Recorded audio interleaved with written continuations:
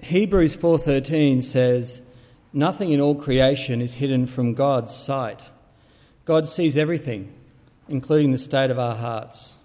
The people of Malachi's day awaited the coming of their Messiah. But as we will read tonight, restoration of God's people has and always will start where the real issue lies, with the restoration of our hearts. So the first reading tonight is Malachi 2:17 to 3:5 in your pew Bibles. And that will be on page 676 of the Bibles. "You have wearied the Lord with your words. How have you wearied him, you ask? By saying all who do evil are good in the eyes of the Lord, and he is pleased with them. Or, where is the God of justice?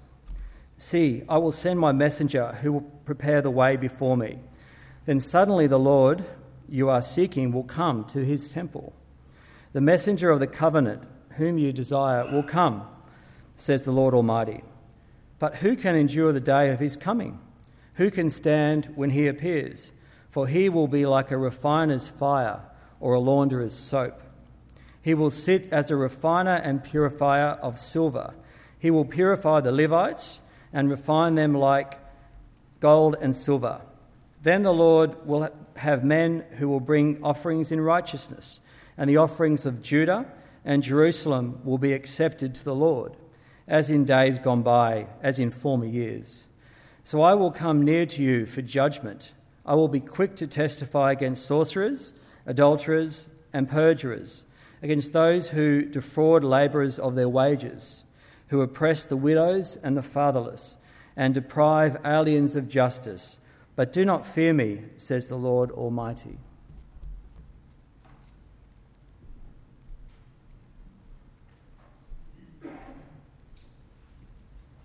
Our second reading is from Romans chapter 13,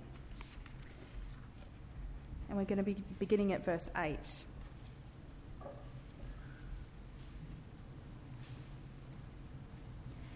"Let no debt remain outstanding, except the continuing debt to love one another. For he who loves his fellow man has fulfilled the law. The commandments, do not commit adultery, do not murder, do not steal, do not covet, and whatever other commandments there may be, are summed up in this one rule: love your neighbour as yourself. Love does no harm to its neighbour. Therefore, love is the fulfilment of the law. And do this, understanding the present time. The hour has come for you to wake from your slumber, because our salvation is nearer now than when we first believed. The night is nearly over, the day is almost here. So let us put aside the deeds of darkness and put on the armour of light. Let us behave decently as in the daytime, not in orgies and drunkenness, not in sexual immorality and debauchery, not in dissension and jealousy. Rather, clothe yourselves with the Lord Jesus Christ, and do not think about how to gratify the desires of the sinful nature." Thanks, Lynn. All right, well, good evening. My name is Ed. I'm the congregational pastor here at 645, and I'm really excited to be opening God's Word with you and helping us understand some of its implications for our lives tonight. Just before we commence, we will be having a question time after tonight's sermon, so it's an opportunity to write a question down or something that you've been looking to ask or something that doesn't make sense tonight, and you can ask that after our sermon. So let's turn to God and ask for his help in prayer. Let's pray. Heavenly Father, we thank you that your word speaks into every part of our lives.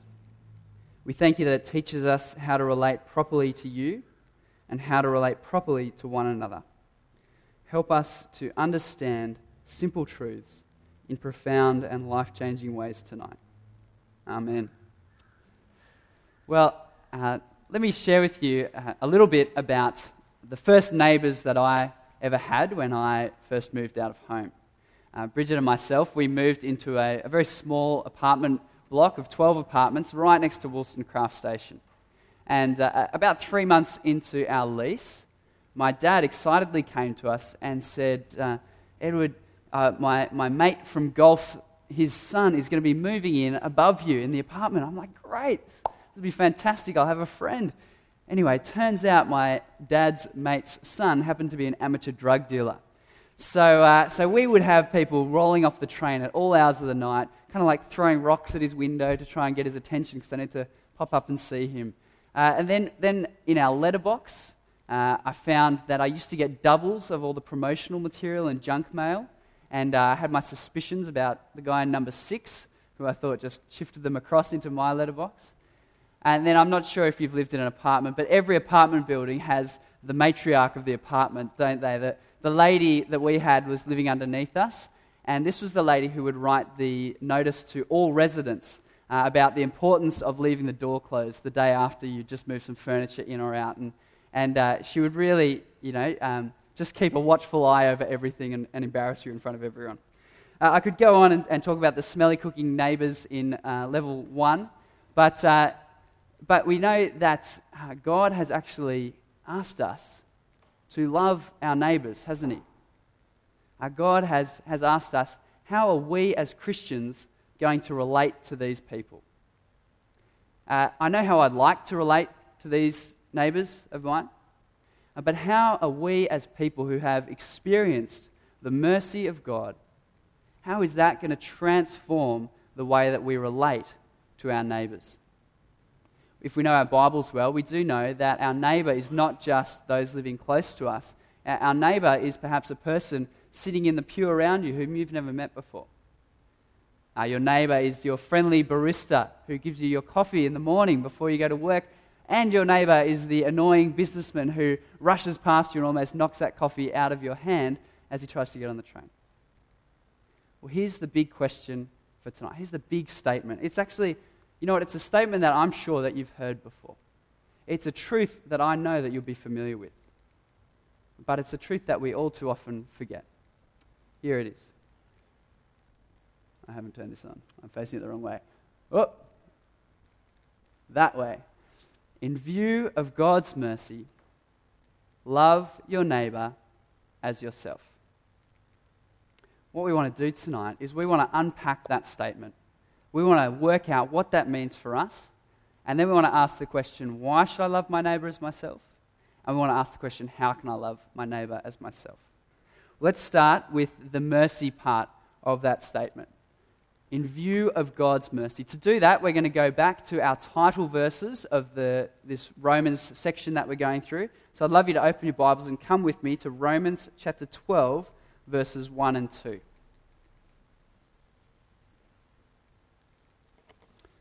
Romans chapter 12, verse 1 says, "Therefore, I urge you, brothers, in view of God's mercy, in view of God's rich kindness to you and to I." How have we seen God's mercy so far in Romans? We've seen that he has elected us. He chose us to be his people. We've seen God's mercy in that he has justified us. He has taken away our sin and declared us innocent in his sight. Tonight we're going to see another element of God's mercy to us, and that is that God has glorified us.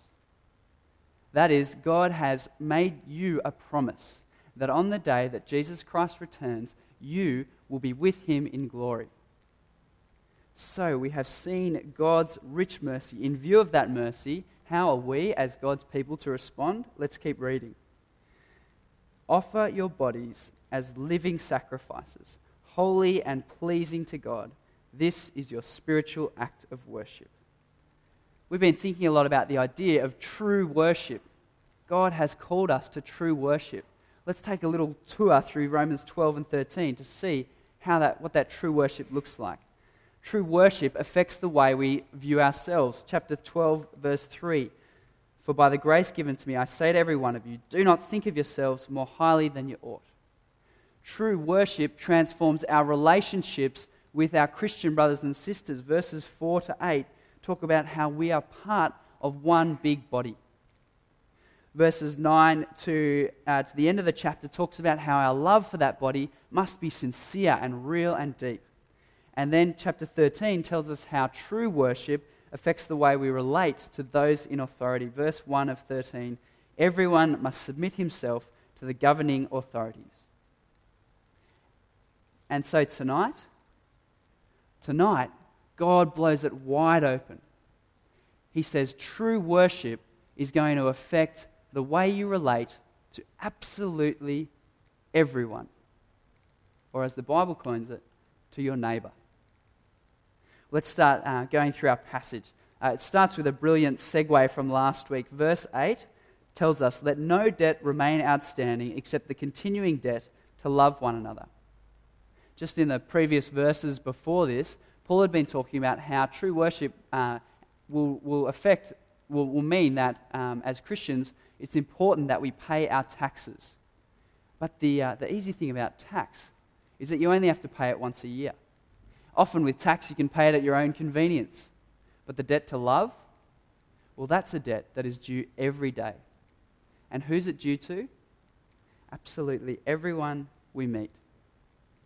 So we want to go through our statement, love your neighbour as yourself. We want to work out what that looks like. What does it look like to love? Well, love is to seek your neighbour's highest good. Loving someone, loving your neighbour, will mean that you don't do things necessarily always for their comfort. You don't do things that won't upset them.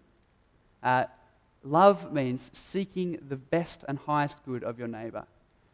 And the ultimate and best good that you can do for your neighbour is to draw them closer to the God whose image that they all bear. So what does it look like for me this past few weeks to love my neighbours? It's meant simple things. It's meant at Woolworths, I asked the checkout lady how her day's been. And I actually listen and find out how her day's been and care. Loving my neighbour has looked like inviting my next door neighbour over for dinner and his children because his wife is away. So we did that. Loving my neighbour has meant that I wrote a little card to an elderly lady just next door to us whose granddaughter is dying. So we wrote a card telling her that we're praying for her and shared a Bible verse. And loving my neighbour actually meant, this was a bit of an awkward one, but as sensitively as I could, I asked a friend to not use God's name as a swear word. That was loving my neighbour. So that's what love looks like. It's to seek the highest good of those around us, to seek their highest good. But there's another way to look at what love is, and that's what Paul unpacks as in verse 10 he says, love actually just does no harm to its neighbour.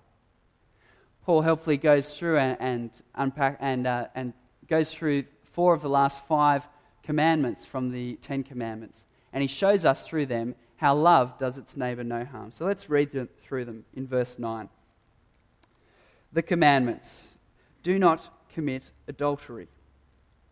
Adultery, it robs people of their homes and it robs them of their honour. Do not murder. Murder robs people of their lives. Do not steal. Stealing robs people of their possessions. Do not covet. Covetousness robs people of their contentment and their peace. So, Paul says, love does its neighbour no harm.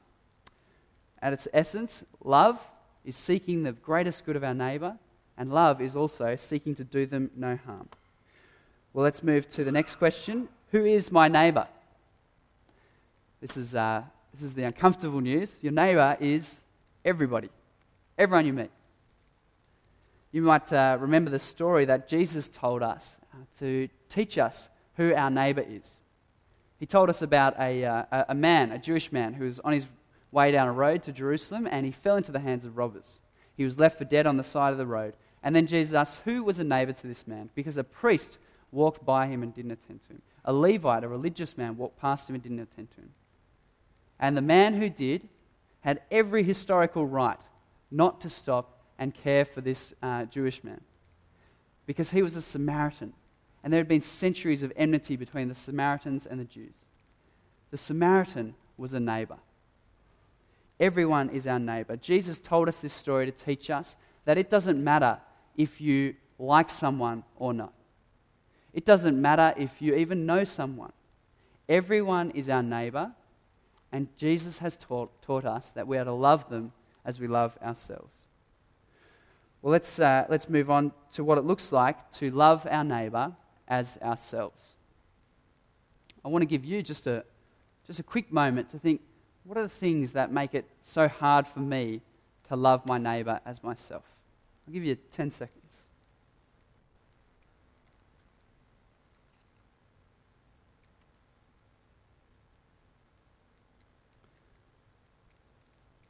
You know what? There are so many things that can get in the way of us loving our neighbours, and I've thought of a few.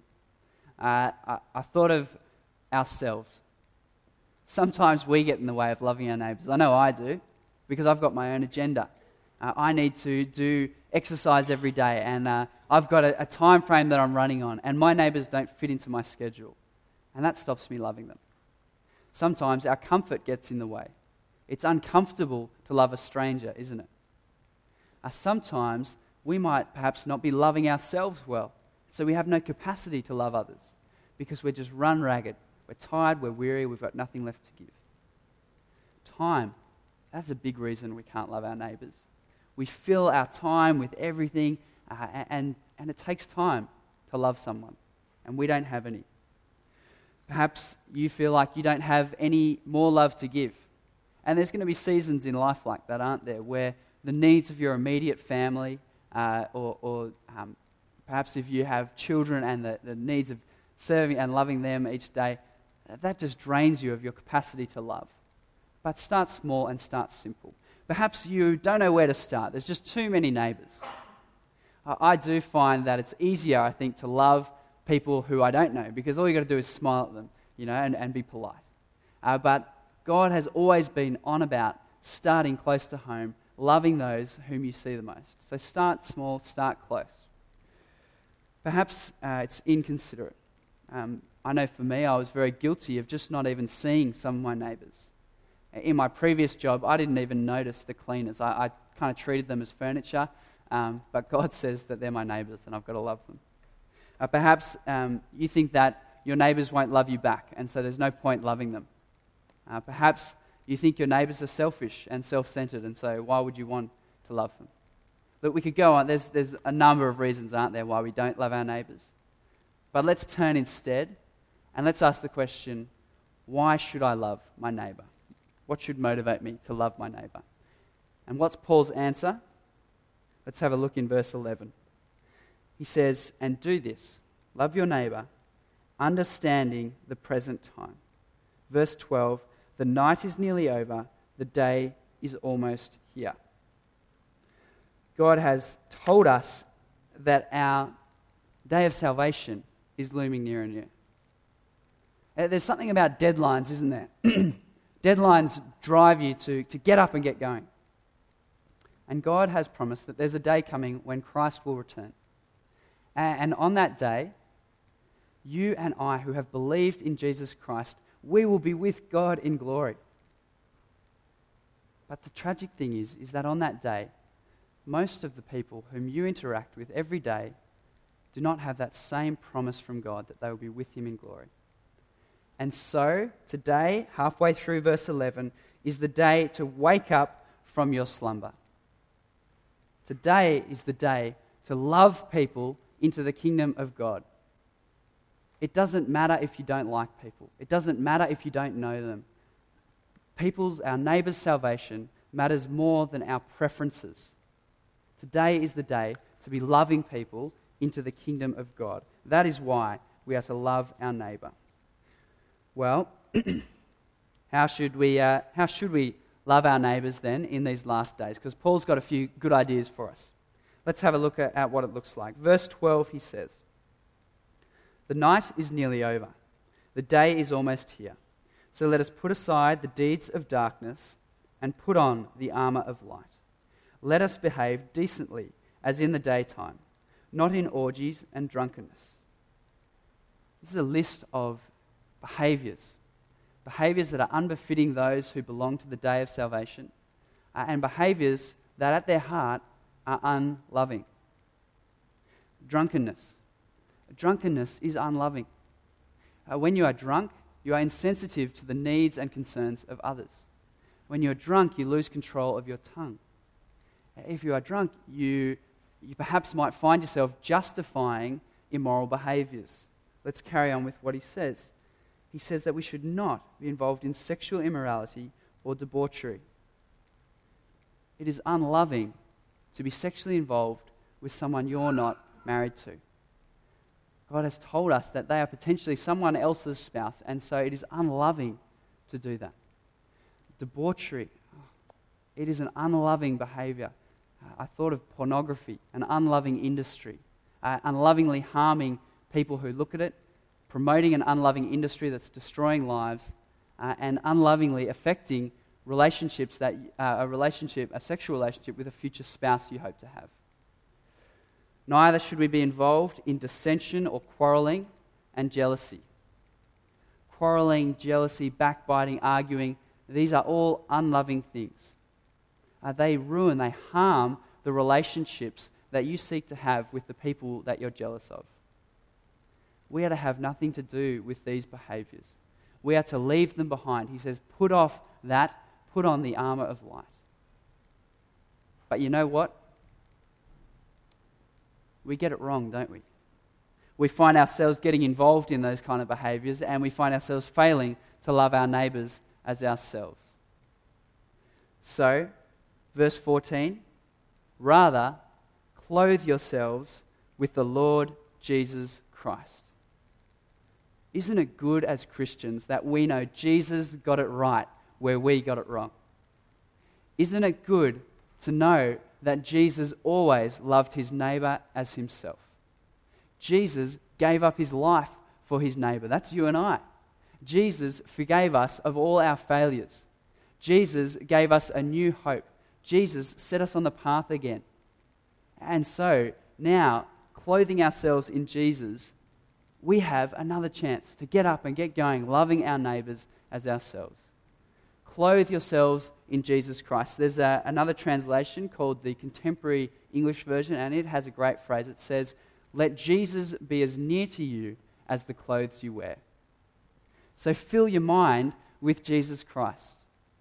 Keep talking to yourself, filling yourself with his promises. Say these things to yourself when you get up in the morning. I am a child of God. I am a forgiven sinner.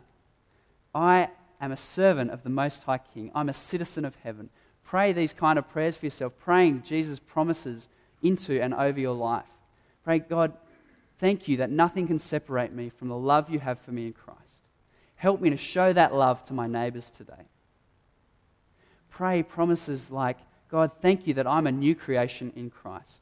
Thank you that the old is gone, the new has come. Help me today to leave those behaviors of those dark deeds of the night behind me. Fill your mind with Jesus. Fill your heart with Jesus' love. You must be reading this book. You need the Bible. It is full and oozing of love for you. You need to be reading that each day and reminding yourself how deeply God loves you. And then fill your life with Jesus' attributes.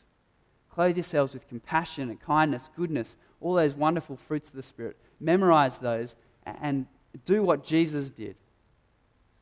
Clothe yourselves with Jesus. And Paul says at the same time as cultivating that new spiritual nature in Jesus, he says strangle the old sinful nature. Strangle those old desires. Read it with me, the end of verse 14.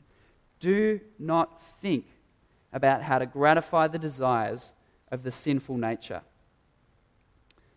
I read a really helpful verse from a song the other day that I think really captures this. There's all sorts of ways you can strangle or not think about your sinful nature.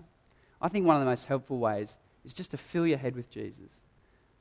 Nourish your soul with him and then malnourish your sinful nature. These are great words. They're from I don't know where they're from, but they're really good. It says, turn your eyes upon Jesus. Look full in his wonderful face, and the things of this earth will grow strangely dim in the light of his glory and grace. Fill your life with Jesus. Starve, malnourish your sinful nature. And in that way, Paul says, you'll be loving your neighbor as yourself, responding appropriately to God's mercy. It's a really huge task, isn't it, that God has set before us. Love everyone as you love yourself. Think about how many neighbours you're going to pass between here and getting home tonight. And God's called you to love them all. Where do you start? Well, you might have heard of the story of the young girl.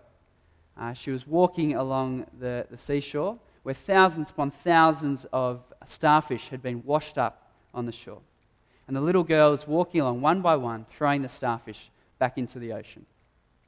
And an adult walked up to her and said, "Oh, sweetie, what are you doing?" She said, "I'm saving these starfish." And he said, "Oh, look, what's the point? There's so many of them. There's thousands. You'll never make a difference." To which the girl bent down, picked up another starfish, tossed it back into the ocean, and said, "I just made a difference to that one, didn't I?" What if every single Christian in this church tonight had that same attitude of the little girl? What if with every encounter that we had with our neighbours, we show them just a glimpse, just a smidgen of God's amazing love and mercy? It might just be a smile. It could be giving up a seat on public transport. It could be praying for someone, sharing a Bible verse with them. It could be inviting them to church or Christianity Explored. But like a dot painting comes together, little dot by dot, all at a time, and it comes together to make a great mural. What if with every interaction that you and I had with our neighbours, it comes together to them to paint a great picture of the merciful and loving God whom we serve? What if on the day when Jesus returns, the day of our salvation, we stand in glory with him and we see that we have loved many of our neighbours into the kingdom of heaven? Wouldn't that be great? Don't you hope you get caught by Jesus loving your neighbour on the day he returns? Let me close for us in prayer. God, you have shown to each one of us amazing mercy. Thank you that we have been promised a place with you in glory. Help us to love our neighbours like you love us. Help us to love ourselves well so that we can love those around us. God, please by our love, may you extend mercy to our neighbours.